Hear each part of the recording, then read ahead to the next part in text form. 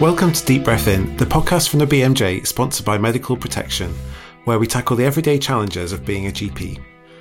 Old habits die hard, and that old saying seems to apply more than ever at this time of year. Whether it's leaving present buying till the last minute, overindulging on turkey and stuffing, or regressing into a teenage version of yourself in the presence of your family, many of us will end the year wishing we could do things differently and vowing to change. We'd see the same in our consultations, whether they're about cutting down from harmful levels of alcohol consumption, stopping smoking, or becoming more active. How can we help our patients make lasting changes and kill off those old habits for good? We'll be getting advice from two leading behaviour change experts, Shahroo Izadi and Cindy Gray.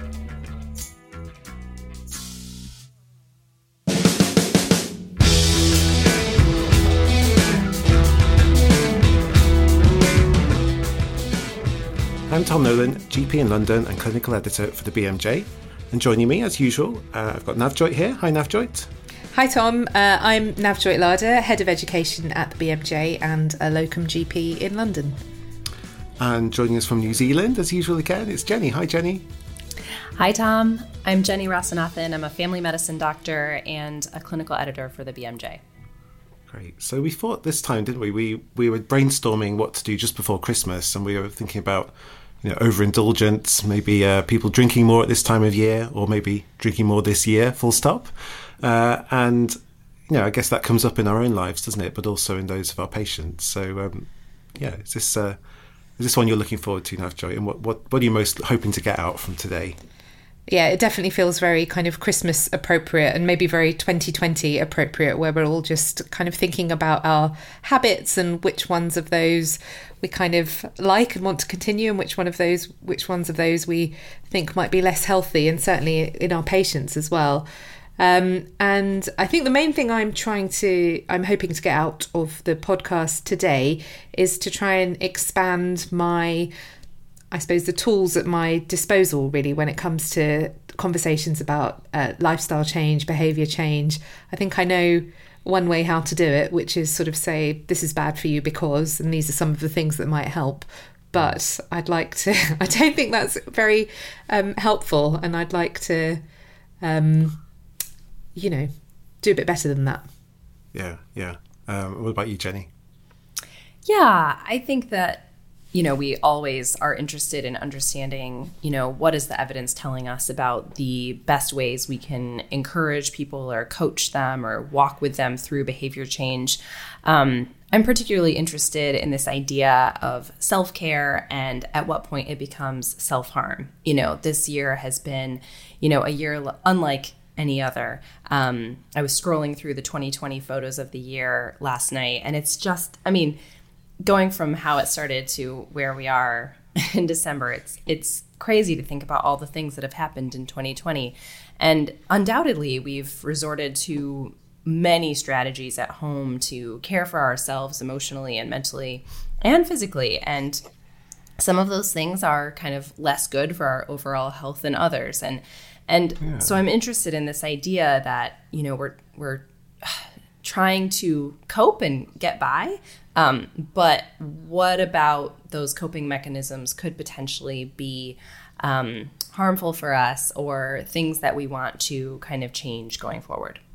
So you mean the sort of, the news is grim, I'll have another drink sort of self-care. Is that what you mean by when self-care becomes self-harm? I think that's kind of the chief example. I think that other examples are, screen time. That's something, I've really fallen into a trap with. I think that some of our eating habits, some of the ways in which we've gotten less exercise by virtue of not being able to kind of live in a city and move around those places. Again, I'm just interested in getting a better sense of, when we're all just doing our best to get by with what we have, how can we kind of be taking care of ourselves in a way that doesn't end up hurting us in the future?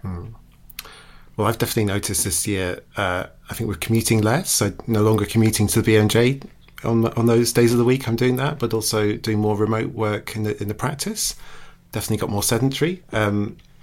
and you know what I've done to respond to this, and I'll share this with anyone listening.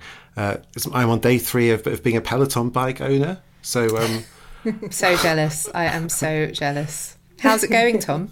It's good. Well, I was saying at home earlier, I was saying, on Christmas Day you're really excited. You've got your gifts, and then Boxing Day and the day after you start to feel a bit deflated. I don't know if that's it, but I think it's just the consumerist post-cortisol letdown. The shine's worn off. The shine's worn off a little bit. I couldn't sleep last night because my neck was hurting. I wasn't expecting this to cause neck pain, but so I'm already quite worried that this very expensive, basically home exercise bike, if anyone doesn't know what they are, might be a complete waste of money, and I'll stop doing it, and I'll just be sitting there in my front room taunting me for the rest of my days. So you'll be listening very closely to this episode for tips for yourself on how to sustain your use of the Peloton bike. Exactly. It's complete self-interest, this episode. Perfect timing. Okay. So let's go into our interviews straight away, really, because we've got 2 really, really good interviews, really explaining things from different angles, I think, about behaviour change. So the first is a bit more theoretical, perhaps, so explaining a bit more of the basis for how people change their behaviours. And it's Cindy Gray, who's a professor of behavioural science. But I did start with asking her something which I always feel I need to start with. As a GP, we often just think, well, if I just tell the patient what they need to do, then they'll do it. So at least that's the old-fashioned view. And so I asked her if there was still some merit in that approach.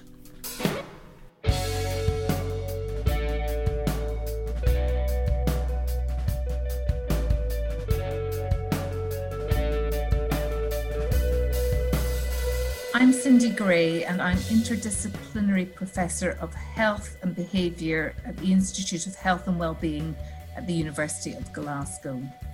Hi, thanks for talking to me today. I want to start with just explaining perhaps my kind of rudimentary training on behaviour change in the consultations, which was probably quite old-fashioned now, but it's really if the patient has a health problem that's lifestyle related or whatever, you would simply tell them what it is they need to do differently, and expect most of the time the patient to do that and come back and and tell you. Is that fair, or have things moved on, would you say? Well, I think it's fair to say that GPs can be in quite a privileged position when it comes to their patients. So some early work that we did on people who were overweight or obese, and asking them their experiences of consultation with GPs, made it quite clear that they were much more likely to do something if their GP told them, rather than a friend or a family member. So definitely there is a position of privilege. However, this one size doesn't fit all. So what might work for one patient won't necessarily work for another patient. And it has to be said, although people might be very motivated and want to make changes to whatever behaviour it happens to be, it's very, very difficult to do that. So without some additional support, it may be unlikely that if a doctor tells you to do something, that you're going to be able to make those changes, and particularly maintain those changes in the long term. Mm-hmm. So can you tell us more about what the kind of conditions need to be met, I suppose, for somebody to change a behaviour? Let's say, we're talking around Christmas, alcohol. If you realise you've been drinking too much alcohol, but it's become very habitual, what are the factors that need to be there to help that person to change that? Well, one of the sort of behavioural theories that I personally find quite persuasive, and I've used to explain patient and GP encounters around thinking about how patients might do something differently, is a theory called self-determination theory, which looks at 3 important things as a condition for people to change their behaviours. And the first of these is competence. So the idea that people will do things if they feel confident that they can actually do things, and they feel that they're good at doing things. The other thing is relatedness. So doing things that other people who are around you are doing, or feeling support from other people in making changes that you want to make in your life. And then autonomy, and that's really, really important, particularly in the GP patient encounter, where obviously the GP is the kind of dominant person in the room. The person who's going to change their behavior needs to feel they have choice. So if people can choose what they want to do, so for example, how they lose weight or how they become physically active, they're much more likely to do that, rather than their GP saying, well, go out and walk more, if they really don't like to do walking. I'm just thinking it would be really useful to maybe go through that with an example. I'm thinking of, well, let's do something festive, like drinking too much over the festive period and wanting to cut that down. What can you talk through what that would look like, or is it possible to do that, or does this take too much time to, even within our conversation, to really cover, let alone a consultation? So if I were a GP and I was starting with a patient who I felt was perhaps drinking a little bit too much, I think the first thing to do would be to understand the patient's own views on their drinking and whether they agreed that actually they were drinking too much and could be doing with cutting down.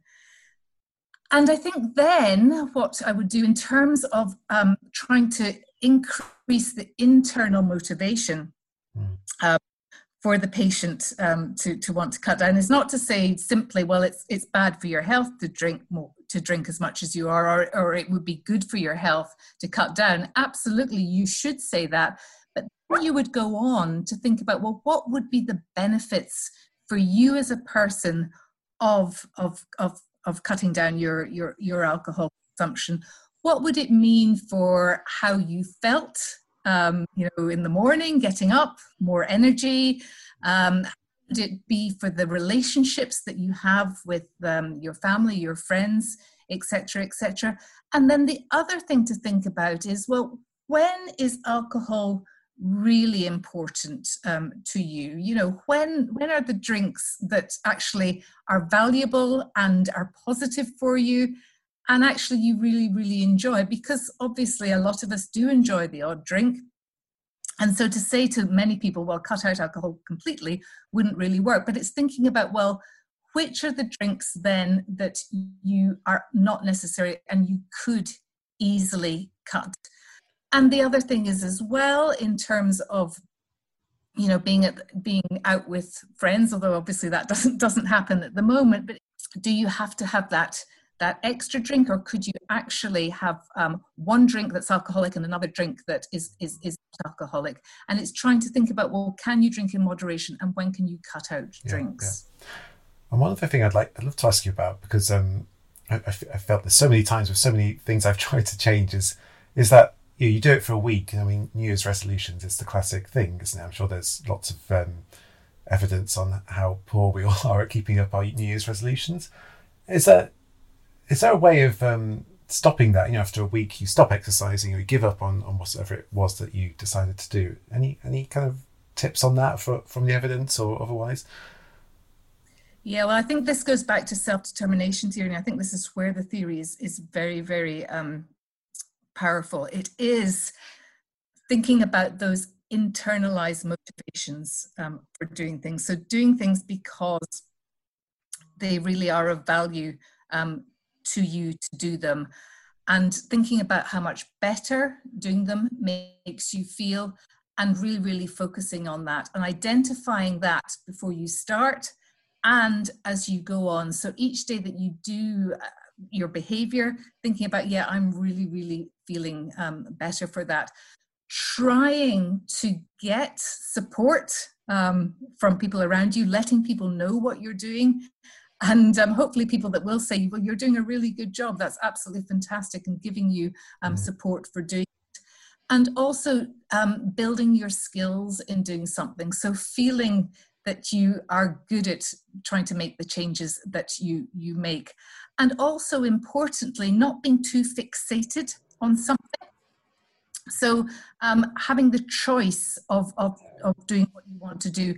And that choice is, you as well. So if you start to do something and you find it's not really working, well, choose to do something else that you enjoy more instead.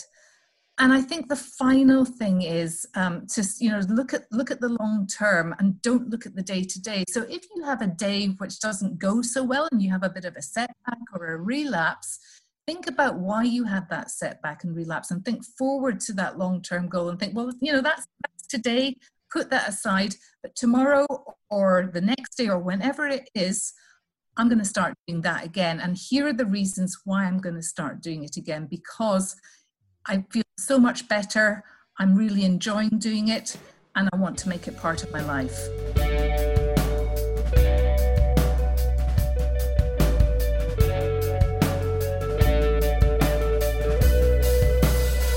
So I found that very helpful, particularly, I suppose I don't just want to talk about me and my exercise bike for the whole episode, but I did find that useful after today's spin class, thinking, feeling very down as I was afterwards, has been shouted at for 20 minutes by a cheesy American, no offence, Jenny.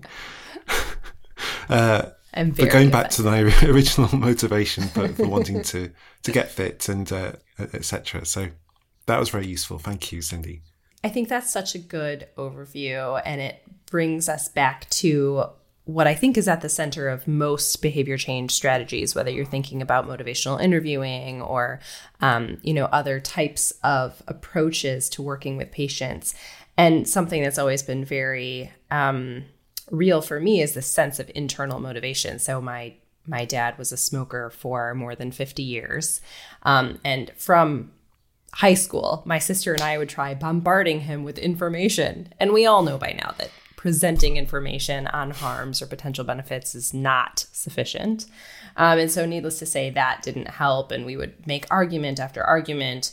And it wasn't until he finally found some reason for himself to want to stop that he finally quit after more than 50 years smoking. So that was one good thing to come out of this kind of year.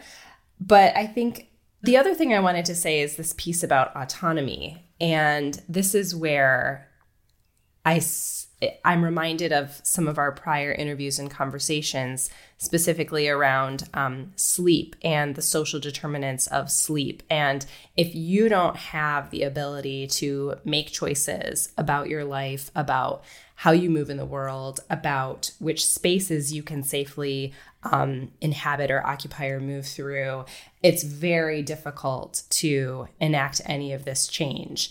And so I'm thinking about, unsafe physical environments. I'm thinking about coronavirus related restrictions. I'm thinking about, a bunch of different reasons why it might actually just not be feasible to make those changes now or at any point, despite what might be very high levels of internal motivation.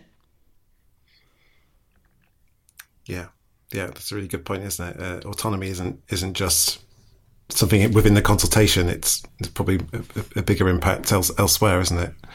And I think it's something we see kind of time and again with our patients, where they'll say that, I wish I could do this. This would be great, but, and they're very,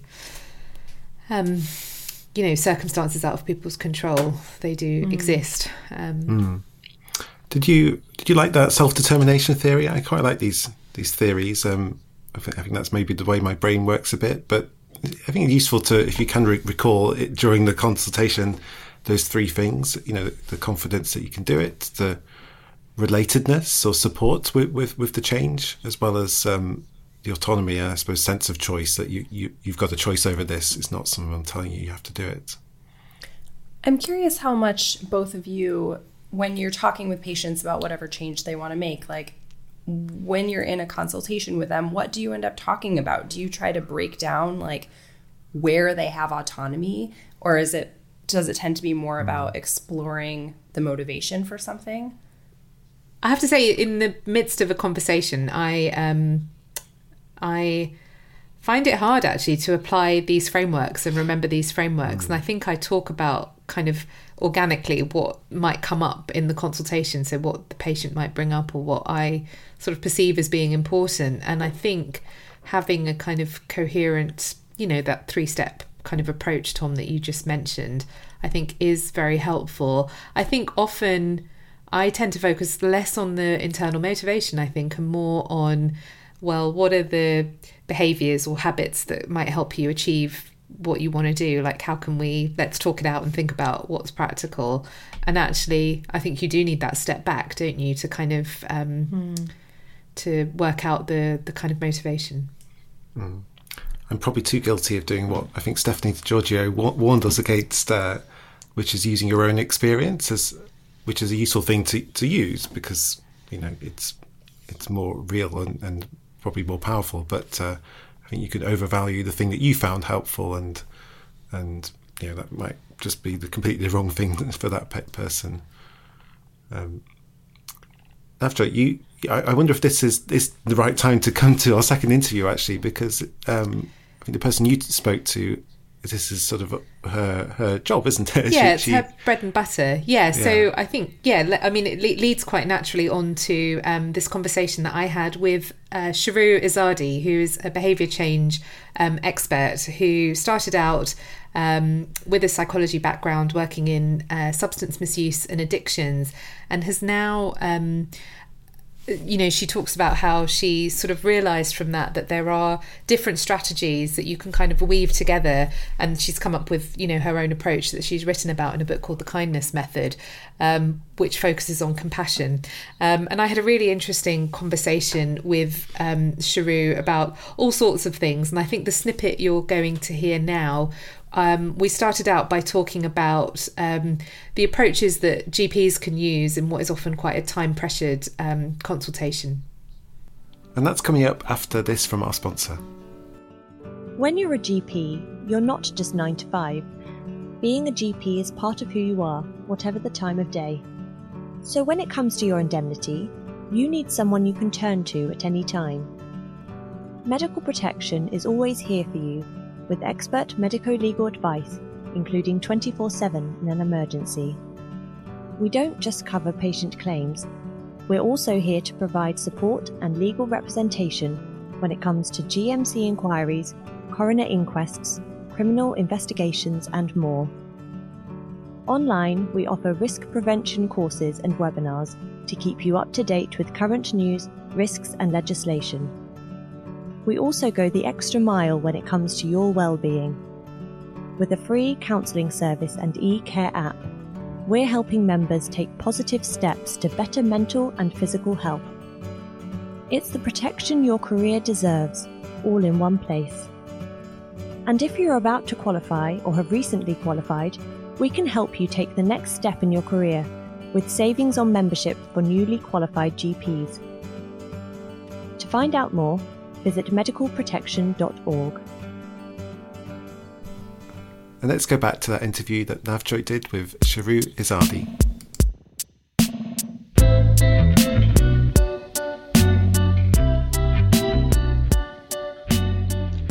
I'm a behavioural change specialist, so I tend to help people to change their habits. And my experience came from working in substance misuse treatment. I started as an assistant psychologist in northwest London for an NHS trust, and I learned there that so many of the tools being used in frontline addiction treatment could be useful to the general population, and indeed useful to all sorts of other multidisciplinary teams.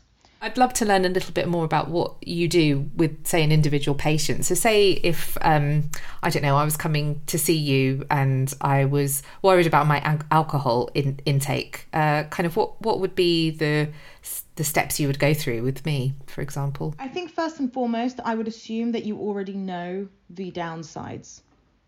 Right. Completely appreciate that there is, you have a duty to inform people and not assume a certain level of knowledge. Yeah. But I equally feel like people often feel patronized, because if you're already concerned about your alcohol consumption, etc., you're probably very aware of the negatives as it is. I think one shift that needs to take place is an understanding of the fact that very often what is now a problematic habit was at one point a solution to something. Right. And to reframe it that way as a coping strategy that could otherwise be diversified. The other thing I find helpful is hypothetical change is a very quick way of helping people to zoom out of the isolated habit and to see it in the context of the rest of their lives and the impact it has on the rest of their lives when they make those changes. So it isn't this remedial, punitive, you've been bad, cut out the booze. It's look at the other impacts it would have on your relationships, on your capacity at work, on your quality of life. So again, rather than this sort of deficit-based, very aligned with our risk-averse training, which is where is it bad? Where are you bad? How can we fix you as quickly as possible? It's also punitive, yeah. Yeah, which it has to be, and I completely get, and I totally support that because I've worked in a clinical environment. That said, I think there is space to kind of remember also that this is someone's first point of contact and sometimes the first conversation that they're having about this. And I know as an assessor and a person who was the first point of contact, that if someone, say, for example, is coming in to talk about a stigmatized or illegal behavior, right, and then you're expecting an honest assessment out of this person, it's an ambitious thing. And a lot of frontline key workers, for example, will tell you that it isn't until the third or fourth or fifth session with a client that they've actually got the honesty out of them. Look at smoking. I can't tell you how many people have told me that they've lied to the GP, and then despite the fact that they've reduced their cigarette intake, they forgot the initial lie. So it looks like it's gone up. They haven't moved at all. Yeah. It's that thing where everyone thinks that they're the worst. Everyone thinks that, you probably know this, regardless of, everyone thinks they're doing it the worst way and their secrets are the most shameful. And I think that we need to kind of remember as practitioners that we are unshockable, and to remind them that they're not about to freak us out. And it's in their best interest to tell the truth, and we are at their service to some extent. And so that shame and guilt, etc., I don't think really has a place there. And unfortunately, our systems are set up to assess risk. And so it's difficult not to say things like how many units and did you know that this could do this to your body, etc. And so where possible, I try to, as I say that, reframe it as a part of their life where they've needed an extra friend and now they've become a bit too dependent on that friend. I think it's just those sort of, it's a move away from that patient doctor dynamic because of the amount of information which is now available to people very easily.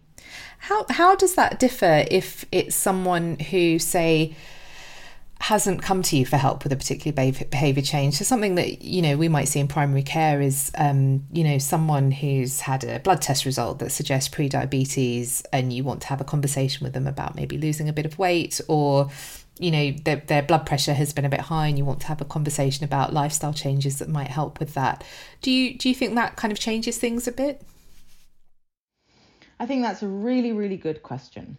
Because I often tell people, you can't force other people to change. You can give them the information that they require, and you can remind them that you're there for when that's the case.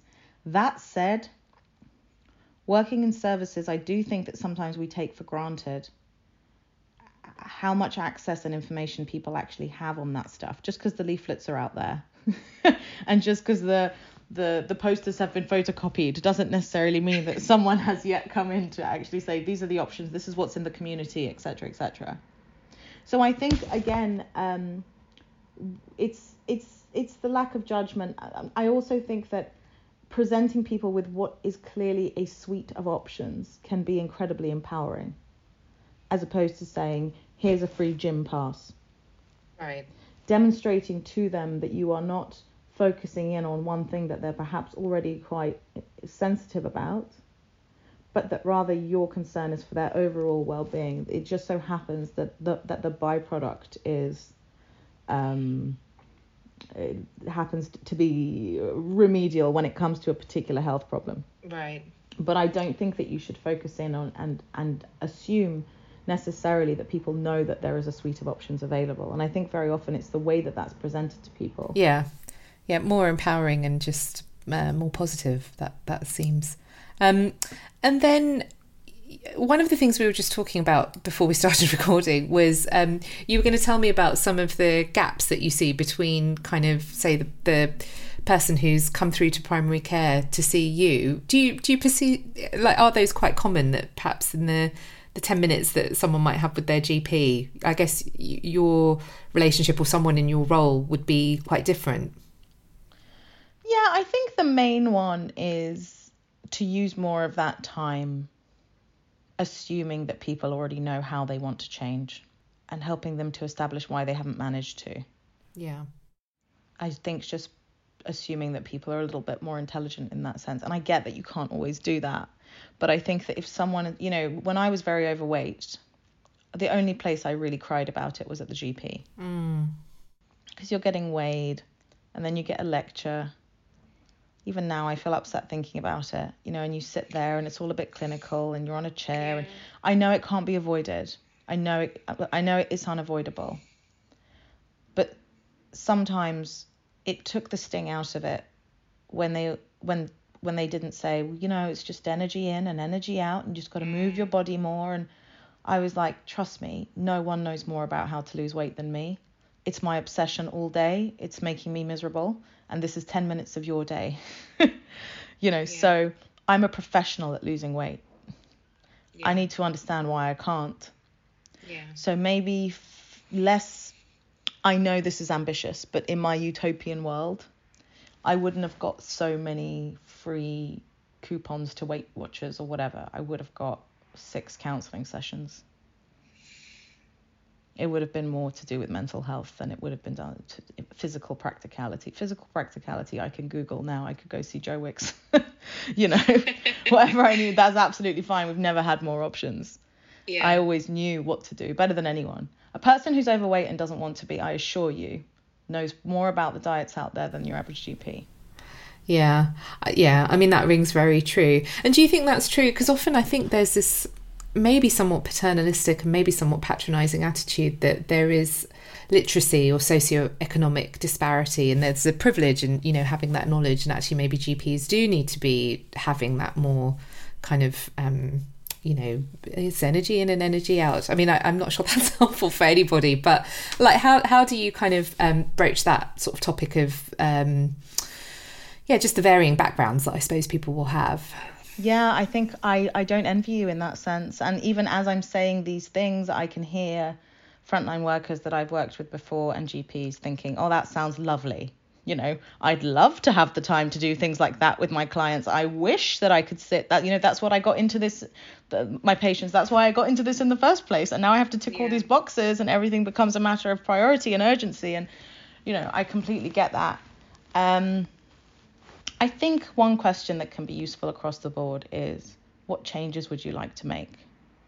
I often ask people, if I could wave a magic wand and you were behaving differently tomorrow, and you didn't have to do any of the hard stuff, what changes would you make? And a lot of the time that will give you an enormous amount of insight. And although it seems counterproductive when it comes to saving time, it's come out of that person's mouth. You can learn a lot from the answer.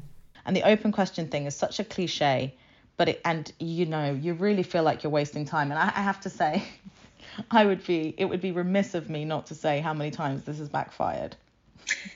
When you're sat there half an hour later and you can't stop someone talking and you've got a million people waiting, you know, like, I get it. You're not therapists.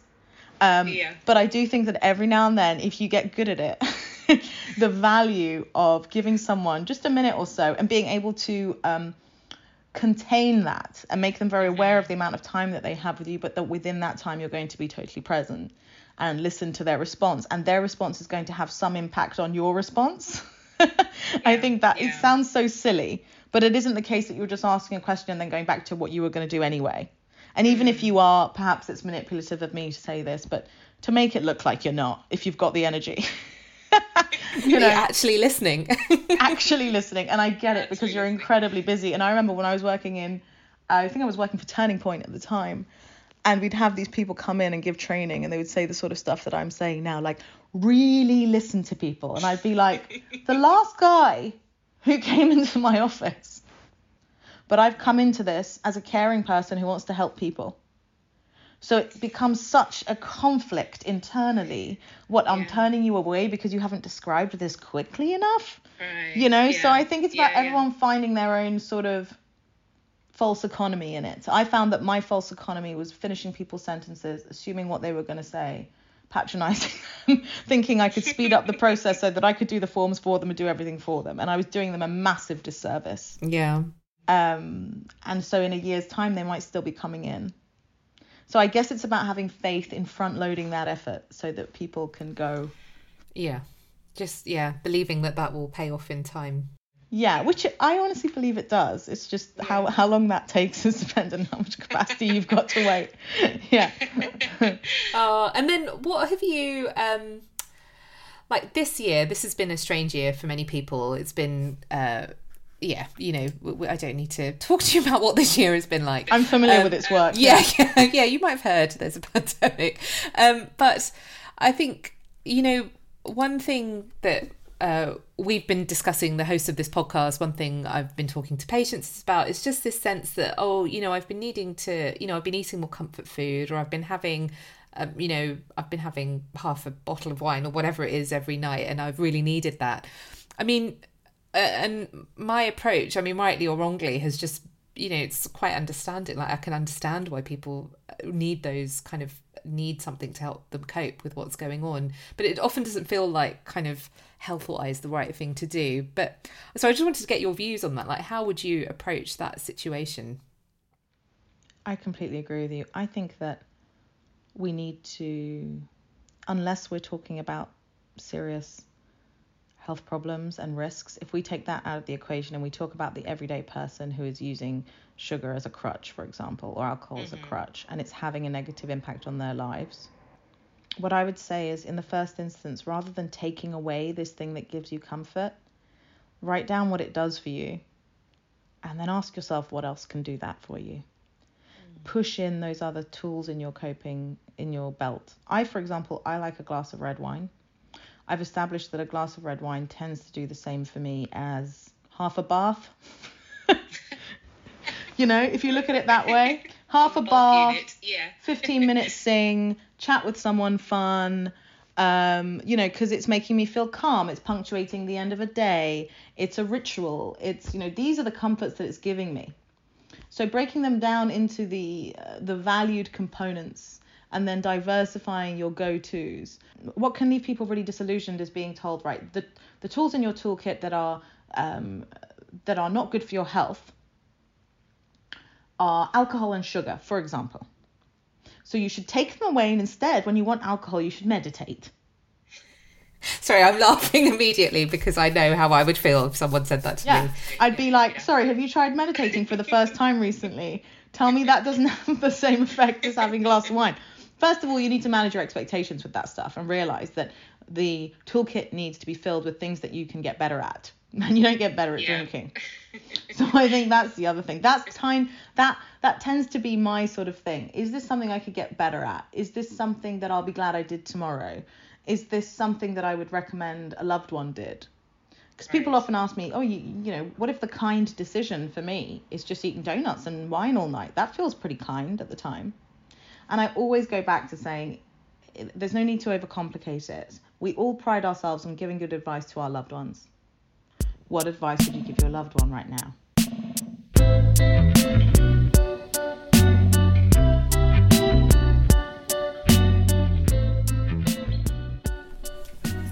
Jenny, did that address your question about the line between self-care and self-harm?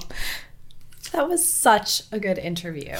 That was such a joy to listen to. It sounded like you had such a nice rapport with her as well, Neverlight.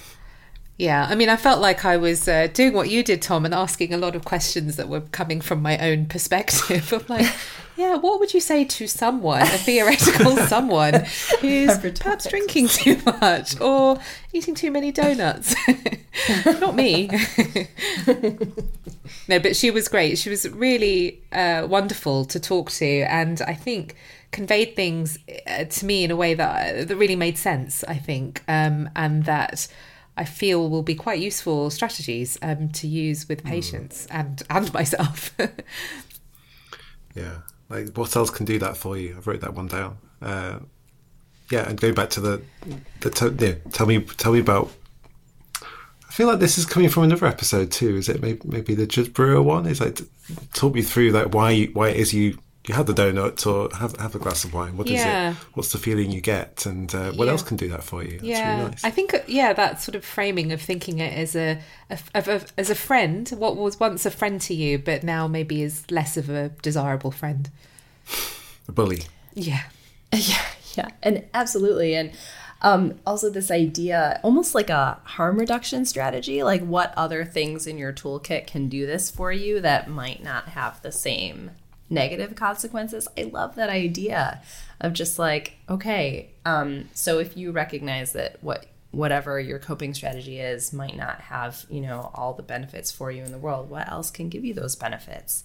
I think that's really great. I mean, at the end of the day, none of these can address, I don't know, someone's kind of actual ability to implement the change. Like when we're feeling down or when we're feeling bad, it's really, really hard to try something new.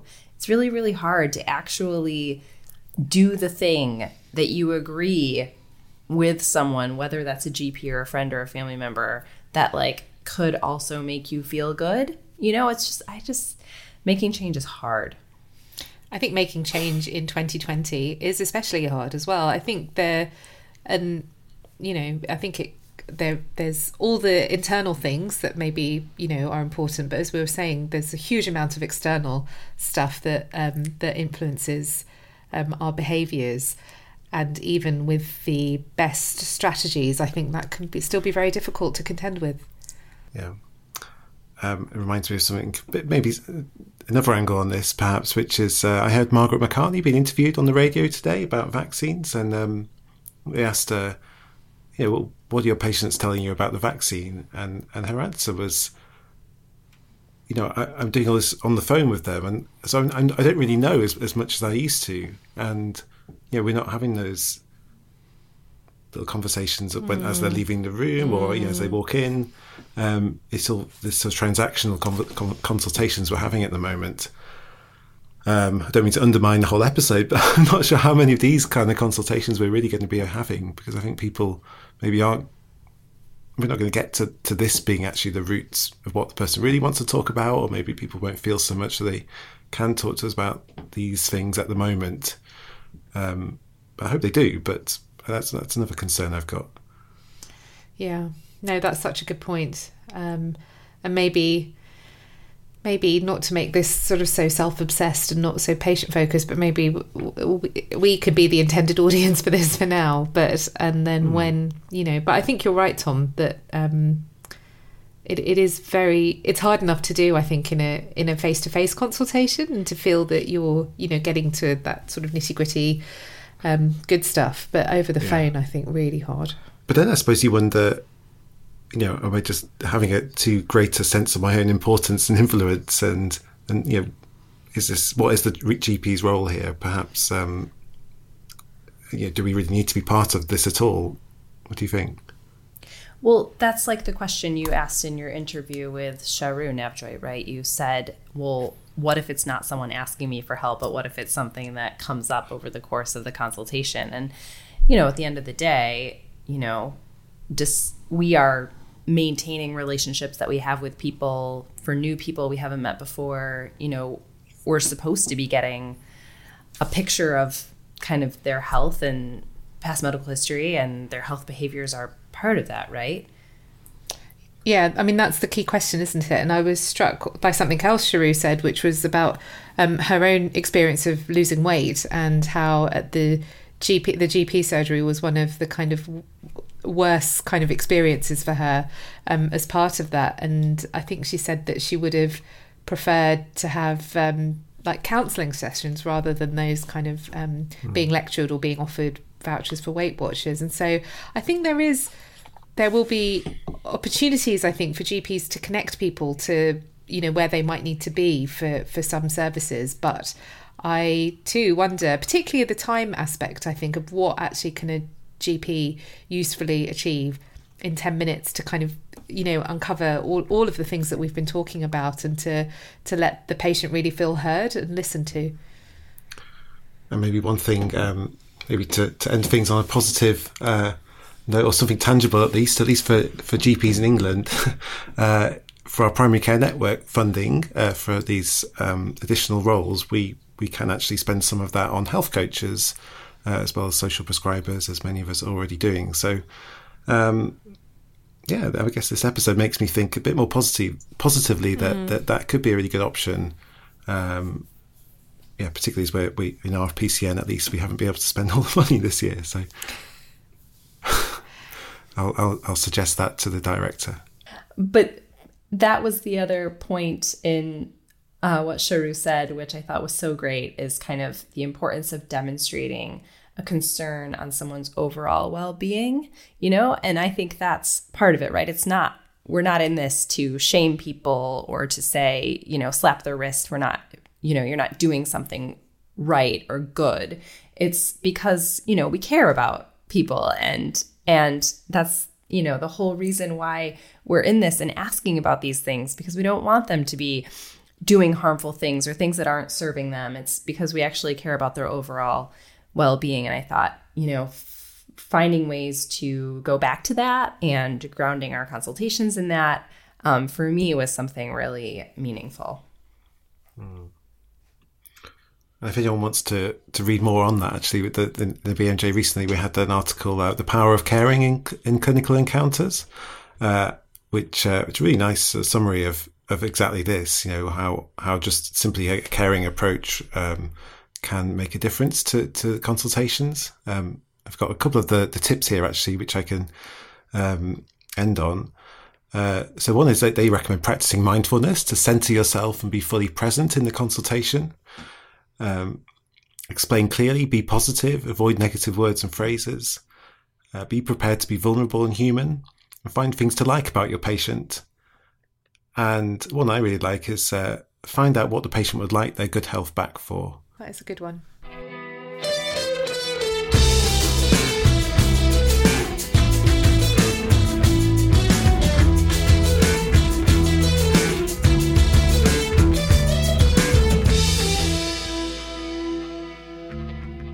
And I guess these are many of the themes of our podcast, really, over the whole year. Nearly a year now we've been doing this. And I think we keep coming back to some of these themes. And for those of you who haven't heard them yet, you can go to the Deep Breath In channel on wherever you get your podcasts from, and take a look through our back catalogue there and listen to some of those. So I think that's probably a good place to wrap things up for today. We'll be back next time with a bit of a Christmas special, and I think probably something on vaccinations, most likely in the new year. Thank you to our guests today, which were Shahroo and Cindy. Thanks to Navjoy. See you next time. Thank you. See you next time. And see you next time, Jenny. Thanks, Tom. See you next time. So until next time, goodbye.